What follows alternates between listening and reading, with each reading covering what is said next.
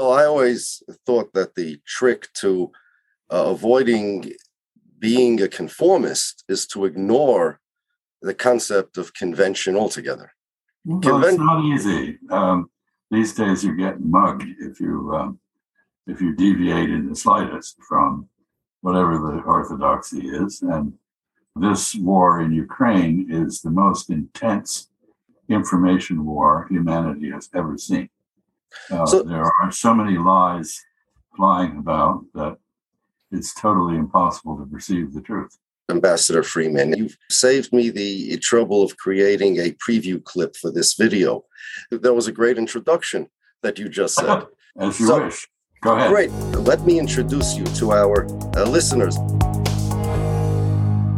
For those who are listening to this clip, you are hearing a conversation between me and one of our most illustrious guests, Ambassador Chas Freeman. Ambassador Freeman has such a long list of accomplishments, it would be impossible to list them all here. But some of them I jotted down to make sure I get the primary ones. Ambassador Freeman was Assistant Secretary of Defense for the International Security Affairs in 1993 and 1994. Prior to that, he was the U.S. Ambassador to Saudi Arabia from 1989 to 1992, where he dealt with the Persian Gulf War. He was the Principal Deputy Secretary of State for African Affairs, a position in which he played a role in the negotiation of the Cuban troop withdrawal from Angola and the transition of Namibia from a de facto colony to an independent state. He was President Nixon's principal interpreter during his 1972 visit to China, which led to the normalization of U.S.-Chinese relations. He's educated in Yale and Harvard, the latter where he received a doctorate of jurisprudence, and he is the author of several books on U.S. foreign policy and diplomacy, many of which I have read, the latest of which I highly recommend. It's called, I have it here, America's Continuing Misadventures in the Middle East. It was very gracious of you to come on our podcast today, Ambassador Freeman. Yaakov, I'm happy to be with you. Glad to have you. So here's my question. How is somebody like me, with all this propaganda going around, supposed to know the truth regarding important issues such as war, peace, nuclear threats, and things like that? What would you suggest? If you have a television, turn it off. Oh, I don't have one, and this is one of the reasons. Great. I know you don't. I don't have one either. I have a TV screen on which I watch films. Mm-hmm. I select. I do not receive predigested information that has been mangled by corporate interests or ideological interests of one sort or another to conform to some particular view of reality. But the answer to your question is that, in effect, it's almost impossible, if not impossible now, to do that. We are surrounded by the information sewer of social media, in which expertise is derided, and every fool has an equal voice. We are subjected, as you suggested, to an unparalleled flow of self-interested propaganda. The Ukraine war is the worst I've ever seen. I did live through the McCarthy era as a child. I do remember it. And later, of course, I worked on China. And that was the main focus of the insanity of the time. But I've never seen anything quite this bad, even after 9/11. I remember getting up and speaking to a large gathering of the Knights of Malta. I think it was the Episcopal version, not the Catholic version, in New York, and being castigated afterwards for saying, this was right after 9/11, that our mission in Afghanistan had to be very limited if it were to be successful, and that the FBI badly needed to be reorganized because it was insensitive to foreign realities and had no analytical capability. And some gentleman came up to me after the talk and said he wanted to make sure he got my name right. to ensure that I never got a job in any administration. Oh, my. And I replied to him, if you'll give me your name, I'll do the same for you. But things have descended to a level where sensible, thoughtful people who have been antidotes to some of the groupthink that afflicts us are dropping out. There's a wonderful book by Alfred O. Hirschman called Exit, Voice, and Loyalty. I don't know if you've read it. No. But what he does is he takes economic concepts and applies them to politics. And he says basically a political system is affected by three different approaches to dissent, to different views. There are those who react to bad behavior. Let's say they've always bought Chevrolets for in their family, and suddenly Chevy's turning out lemons, and they think they drop out. That's the exit. They just say, "Okay, I've had it with this manufacturer, and I'm going to buy a Toyota." And then there are those who give voice. They write to GM and they say, "You're building crummy cars, and if you don't shape up, I'm going to have to look elsewhere." Those are the people who give voice. And the great mass of the people are apathetic. They just stumble on the way they always did. And there's no penalty, therefore, for poor performance. Politics works this way. Apathy is the greatest source of stability in a political system. People who give voice are terribly important. Now we see many people have dropped out of the public debate. Others are in the process of giving voice and being expelled from the community. And what's left are the apathetic loyalists. But there are fewer and fewer of them. And Hirschman says when you get to a certain level, if it's a company, you go bankrupt. If it's a political system, you have a revolution. What strikes me at the moment in our country is, I don't care whether you're on the right, left, or center, what your view is, I meet no one who is not disgruntled and dissatisfied with the direction of events. And yet, democratic theory says that the expression of antagonistic views, debate, if you will, is essential to find the truth. And we are seeing debate suffocated by political correctness, by narratives that are held with great righteousness by those who hold them, and defended with intolerance of any other view. I think this is a great menace to the country. And Ukraine has brought this to a peak, which I have never seen before. I agree 100%, but I think there's something additional as well. Even if somebody wants to voice his opinion and wants to get involved, and he wants to get involved on the correct side, not politically correct, he really wants to do the right thing, there's no way for him to really get information that will tell him what the right side is. There's so much propaganda on both sides, and depending upon what news he listens to and what he watches, and even if he watches both, that'll just totally confuse him. People are being bombarded with so much propaganda and just lies and half-truths. It is impossible, I think, for even a well-intended person to come out with anything close to reality. Very, very difficult. It's made more difficult by the ways in which communication on public issues and other issues have changed. Communication is now managed by corporate oligopolies. That is Twitter and Facebook and all these things. And they have several traits in common. Their business plan basically depends on discovering your biases, your prejudices. We all have them. And then connecting you to people with similar biases. so that you never hear a view that contradicts your own basic worldview. And this creates a whole series of incubators for conspiracy theories and also for uncivil muttering between members of these biased groups. You know, these are all our own people, so we can afford to be injudiciously and vilely abusive of people who don't agree with us. And then this spills out into the general communication realm.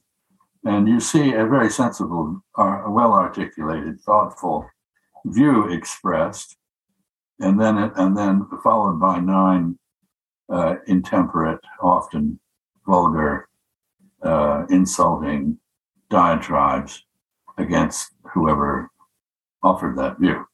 So I think it's become, it's partly technology, partly the end of a competitive economic system of the sort we previously had in the United States. And finally, the ultimate insult is really what the EU has just proposed to do, which is to empower these technology companies to eliminate what they call hate speech, improper opinions about various protected group, LGBTQ or whatever. So essentially the government in Europe is doing legally, officially, what has been done informally here, namely empowering corporate structures whose interest is in making money by selling advertising, not in promoting the truth, to be the censors of public discussion. So can a society that regards honest discussion of long-term issues, the implications of trends and events as taboo, prosper? I doubt it. I think we are in trouble. You mentioned how the communication in the media is in the hands of corporations that sell advertisements. That's a very significant piece of information that kind of just passes over everybody's heads. I always tell people to see if they understand their media. A shoe store sells shoes. A pizza store sells pizza. What does a newspaper sell? Well, most people say newspaper sells news, but that's absolutely wrong. A newspaper sells advertisements. The news is just a way to attract readership so that the advertisements will be worth something. But newspapers are in the advertising business, and so are television talk shows, so are radio talk hosts. All of our media are in the business of selling advertisements, and therefore, whatever is best for their advertisement business, that's the type of news they're going to convey. And that's the truth, quote unquote, that they're going to portray. And that's a terrible thing. What, Chaz, would you rather have, though? Let's talk about this. Would you rather have government-regulated media? Would you rather have back the fairness doctrine and expand it not only for radio, but for everybody? How would you think to fix this problem? The problem that you describe is, I think, nicely exemplified by the decision of the major television networks, probably 25 years ago, to cease to regard the evening news as a public service and to treat it as a cost center in business terms, so that it had to sustain a listenership for the purpose of advertising. It had to turn a profit. That devalued the pursuit of truth in favor of greed. This is not a new human phenomenon, but we have seen it, at least in my lifetime, and the lifetime of most who are watching, I'm sure. So this is an issue. What is the answer to it? The only answer to it is a moral answer. You cannot, whether you have government-controlled media or sponsored media, let's say the British Broadcasting Corporation, the BBC, or you have privately funded media. And there's an interesting history here. If you don't mind, I'll just Please. Mention it briefly. When radio came in, British Marconi was the primary vehicle for this. And there was grave concern in the United States that Marconi would take over our media. The first radio station in the United States to broadcast was in Pittsburgh. And they had to find a way to support themselves financially. At the same time, the British were wrestling with the same question. How do we sustain radio? They came up with a proposal which was public finance of radio, but independent direction of radio. In other words, they taxed radio sets, and they still do to this day, I think. And this supports the BBC. Here, we went for advertising. Huge results flow from this. Advertising began as a commercial matter.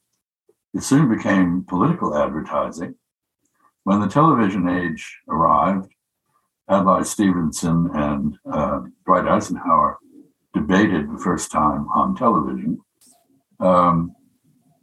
Television became the main medium of communication between political leaders, politicians, and the masses. And it's very expensive. And eventually we got to a point where we are today in which people running for office are remanufactured by spin doctors. What you see is not what there is. What you see is an image that has been carefully contrived and is presented to you in infomercials or advertising, political advertising, and which costs a lot of money. And so every member of Congress, every member of a significant legislative body, every executive arrives in office with his or her hand out for donations to support communication via the media. There's an obvious answer to this, which is to fund the media for political purposes, not to regulate it, but to allow people to get on it and present themselves as they are. Parliamentary systems don't have quite the same problem that we do, because in parliamentary systems, leaders are selected by their peers, people who've worked with them, who know them face to face. In our case, we select leaders in response to the image that their spin doctors produce. And we have really got some fairly loony people in office as a result of this.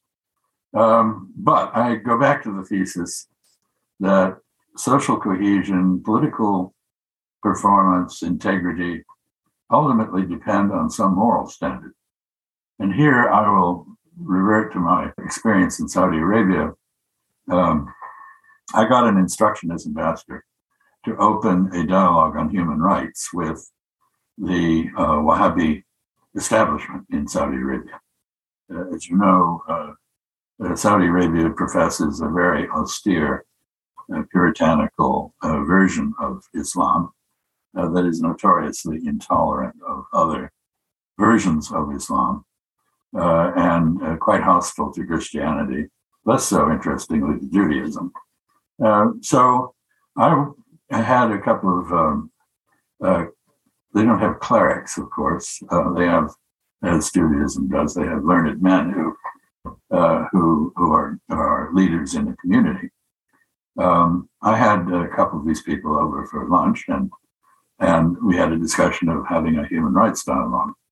And I was really struck by the answer one of them gave to me when I said, well, would you be willing to conduct such a dialogue with the United States? And he said, no. And the reason I won't, he said, is you have forgotten the religious and moral roots of your values. He said, you profess freedom of speech as a right. And you forget that this right, along with the equality of people and attention to due process is rooted in the Judeo-Christian Islamic tradition. And you say these are absolute rights. But your founding fathers, when they enacted the Bill of Rights, understood that there would be moral restraints on individual behavior. Running down the street naked, giving everyone the finger, is not an expression of any valuable protected speech in their view.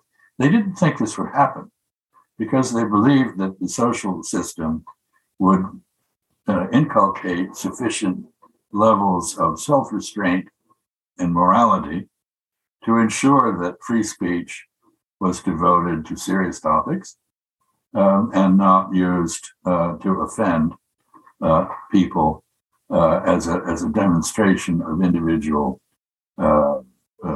power. So I thought this was a really interesting response. And I found, actually I agree with it. Legal rights must rest ultimately on moral precepts. And if they don't, they are easily abused. Now that they don't, and we live in a society that, for better or worse, and we can agree it's for worse, ignores this principle, what do we do now? If I knew the answer to that, Yaakov,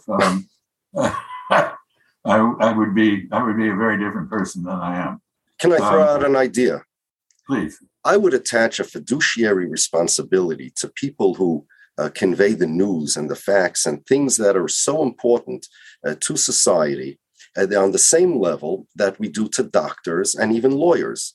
A president with his finger on the nuclear button, or even any politician with the power to control or influence public discourse, which its relevance to war and peace and all sorts of important things, I think that they have as much a fiduciary responsibility as a banker or a lawyer does. And they should be held responsible that, yes, they can have an opinion about anything. But when we're talking about conveying facts and news, it should be with the same level of fiduciary responsibility that a doctor has when explaining the options to a patient. When I was a kid, I remember that doctors and lawyers were not allowed to advertise. Correct. Cigarettes were allowed to advertise. Then they switched it. Cigarettes on TV, at least, they're not allowed to advertise. They took that away, but doctors and lawyers now can. I was really in favor of that law. I like that law that doctors and lawyers cannot advertise, because choosing a doctor is too important a decision to tie it to promotions or advertising shtick, And I think that we should have the same laws regarding politicians. We should regulate the political influence on people and by giving them a fiduciary responsibility, no different than doctors, lawyers, or bankers. What do you think?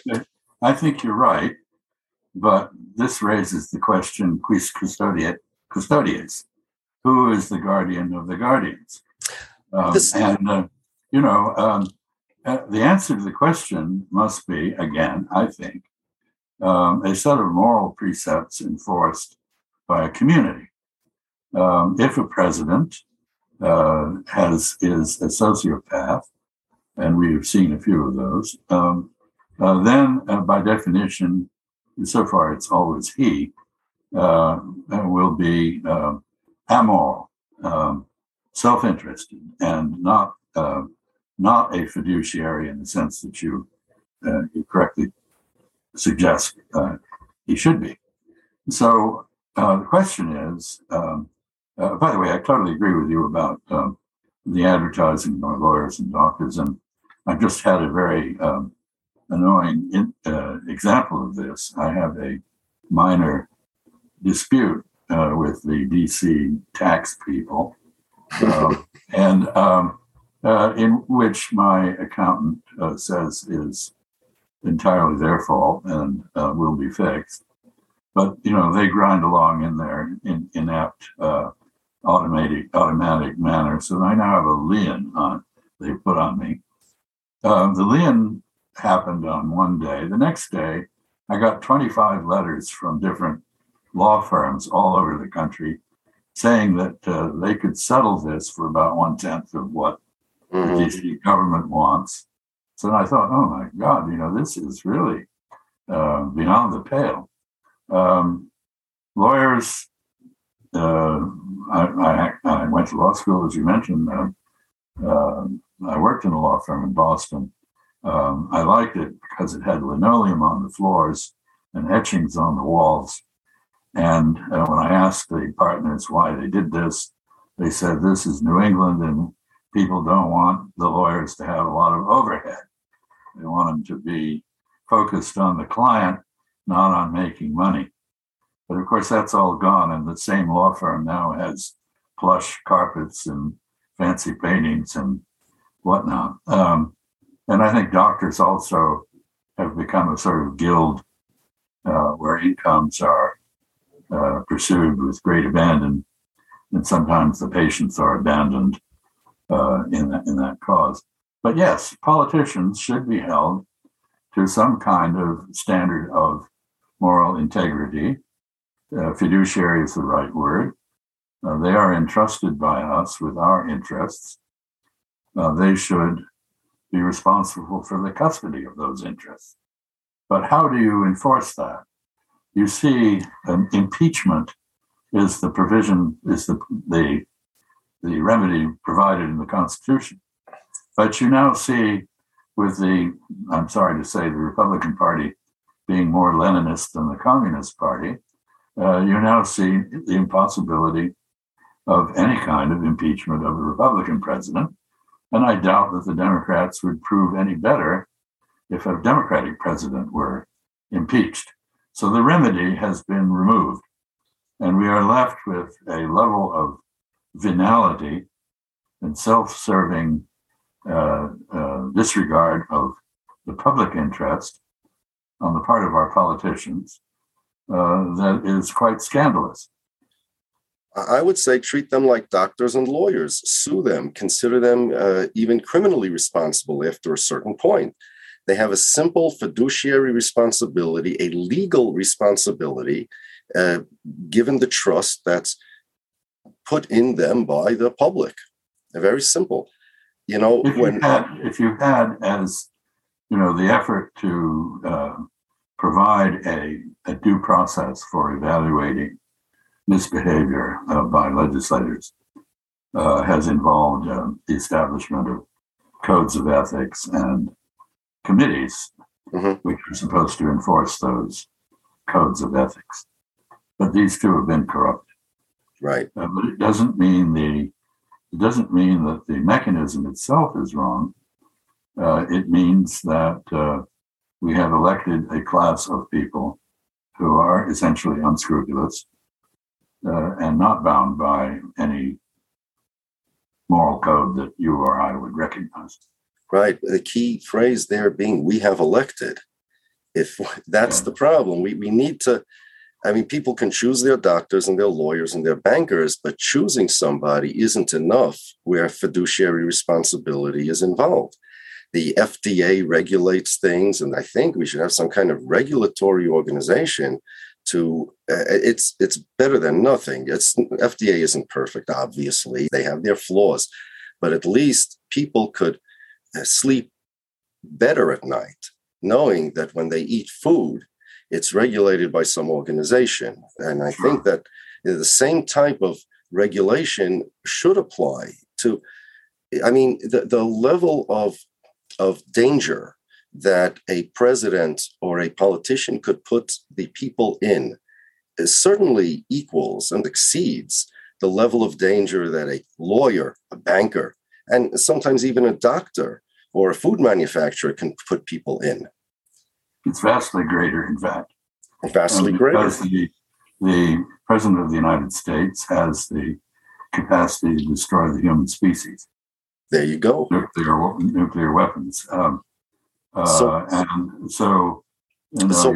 Your point is absolutely correct.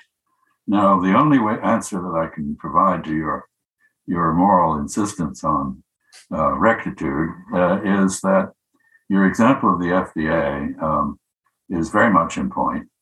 Upton Sinclair and others documented the immense abuses of the food chain, the rats parts and other things in the food that we were being sold in our stores. Oh my. And that led to the creation of the FDA.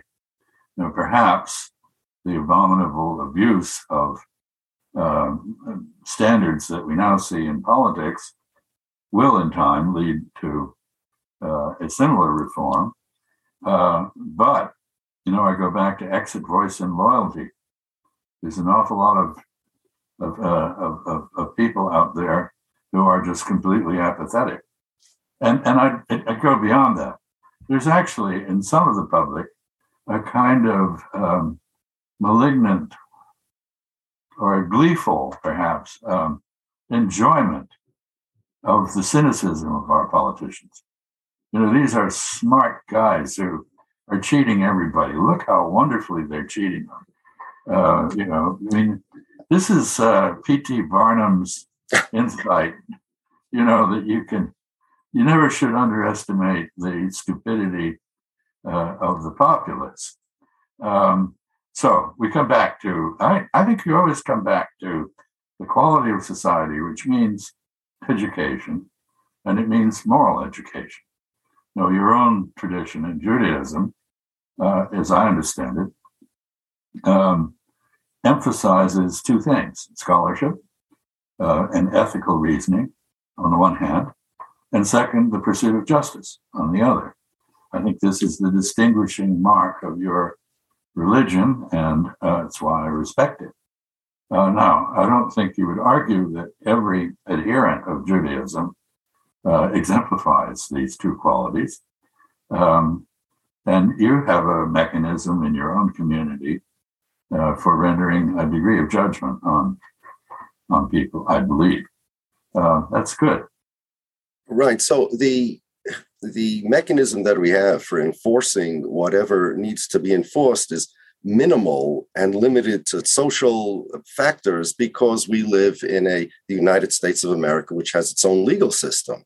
And right. We do rely on the American legal system, such as the police and things like that, to enforce whatever they need to enforce, right? The fire department and fire codes, we can't enforce any of these things. And even if we wanted to, which I personally don't, but even if we wanted to, we wouldn't have the resources or manpower to be able to do it. So, I can't think of any logical reason why we should legally enforce or regulate politicians any less than we do lawyers or bankers. As imperfect as regulation is, I see an inconsistency here. And the only reason I could think of that our system is the way it is because the politicians are the ones that decide who get regulated. So exactly. This is who guards the guardian's business. Right. And one of the I would say the most important character trait in Judaism, though, is the desire for truth. A bias is the worst thing in the world. And as you know, we don't have televisions. We Orthodox Jews, I don't have a television. The worst thing, my nemesis, is editorials and political opinion shows and things like that. I tell my congregants and anybody who has any interest in listening to what I say that they should stay far away from all those talking heads, get facts from the most accurate, objective, unbiased sources possible, and save the entertainment go to the circus if you want entertainment. But, these opinions, it's so easy for a person to absorb somebody else's opinions, and people are so easily affected by them, both subliminally and just straight up. And that's before you get to the fake news that's out there. And as you said so correctly, that these news outlets are in the business of making money, and they play on people's biases, and that determines what people are going to listen to. And there's a whole vicious cycle of people being trained to be narrow-minded and dumb and ignorant. And worse yet, not only narrow-minded, dumb, and ignorant, but narrow-minded, dumb, and ignorant, and made to believe that they're educated and knowledgeable in the topics. That's the big problem. An uneducated person who knows he's uneducated is what we call a halbitzer. That's a half of a problem. But an uneducated person that thinks he knows what he's talking about, he's dangerous. Stay away from such people. And that's what our society is being made into. There is a confusion between fame, which is justified prominence, and notoriety, which is morally neutral or even amoral celebrity. And I agree with you, we have a problem. One of the things I actually admire the most about the Jewish tradition is the prophetic element, which is the person who stands up and says the truth as he or she perceives it, regardless of the peer group pressure to conform to some other view. I've known many people over the years, disproportionate number of them actually Jewish, who embody this idea, and I revere it. And I fear that we are, as in the Japanese and Chinese phrase, seeing the nail that sticks up being hammered down. We're not tolerant of idiosyncratic opinion or dissent. In fact, political correctness in many, many dimensions is now the dominant form of oppression in the United States. It is not the government so much that is extinguishing free speech, but we ourselves. And this all goes back, I think, to the comforting agglomeration of like-minded people that the social media corporations arrange. Right. And since it's not the government that's suppressing free speech, but it's the people's free speech that's doing it, that overrides any legal safeguards to protect free speech. Which is why people need to read John Stuart Mill and to recall that the theory of democracy is that antagonistic expressions of opinion are essential to find the truth. Right. In the Jewish tradition, before one expresses his opinion, we need to be sure of what we're saying. If a person,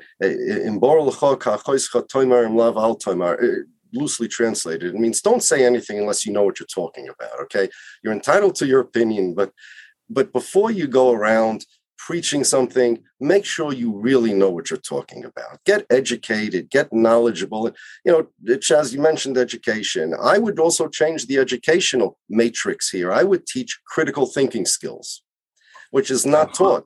When I was a kid, the teachers, and my children also, when they went to school, the teachers would always ask them their opinion about things. I remember I complained to the teacher in PTA when they made a mock elections. It was the first time President Clinton was elected. And they asked these kids in elementary school, 5th grade, 6th grade, who would you vote for and why? Now, not a single one of these kids knew anything about the issues. The teachers thought that they were training these kids to express opinions and be involved in the democratic process. But really what you're teaching these kids is to be involved in the democratic process without knowing anything about what you're talking about. It's a terrible thing.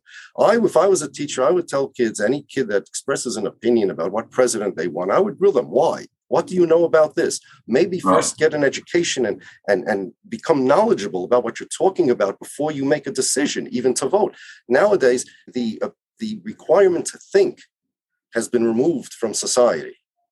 I remember a very embarrassing moment in law school when I was asked to defend a proposition, and I said it's in the Constitution. And the professor said, "Where? What does it say?" Good for him. I didn't know. And I learned something from that. I grew up in the Bahamas, and there's a Bahamian expression, shut mouth, catch no fly. Very good. Which basically is the same notion. And I don't know what the Jewish tradition version of what both Socrates and the great Chinese military thinker Sun Tzu said. Know thyself and know the other. If you want to compete, you must, in Chinese, 知己知彼, you must know yourself. You must know your competitor. I don't think at the moment we very much understand either ourselves or our international competitors. And I think this is not a recipe for success. Knowing yourself is a very, very important thing in Judaism. It's almost impossible to do anything without that, especially now that everybody's telling you who you are and what you ought to be. Even if a person wants to know himself, he looks to others to get that information. It's like a little kid. A little kid is walking along the floor, a little baby, and he slips and bangs his head. There's a little moment there that he looks at all the adults in the room to decide whether he should start crying or not, And if the adults go, oh, and they get scared, the kid starts crying because he gets the message that something scary happens to him. But if the adults start laughing, oh, how cute, you just smacked your head on the floor, the kid starts laughing. And our society has a level of intellectual maturity of that kid. Before a person expresses an opinion, they look to others. And before a person has this self-expression, and they look to others to say, okay, what am I? Who am I? What does my political party say? I don't belong to any political parties as a matter of policy, because I don't like my mind being influenced, or certainly not controlled, by anything outside. I'd like to, in the privacy of my own brain, I'd like the freedom to do and think as I want. That's part of not having a television, not listening to, not reading editorials, and unless I know everything. You know what? It's like a jury. Before a jury makes a decision, they sequester them, and they limit their exposure to the case, to the controlled environment of the courtroom. And after you get all the facts, now you can express an opinion. And afterwards, you're free to go to the press and read any newspaper articles you want. But first, you got to know the facts. And that's the way all human beings should work in all areas of their lives. It's more important than being entertained by newspaper articles and TV shows. Thanks for listening to Committing High Reason. If you enjoyed this episode and you'd like to help support the podcast, please share it with others, post about it on social media, or leave a rating or review. For the latest from Rabbi Shapiro and to sign up for his newsletter, head on over to committinghighreason.com. Thanks again, and we'll see you next week.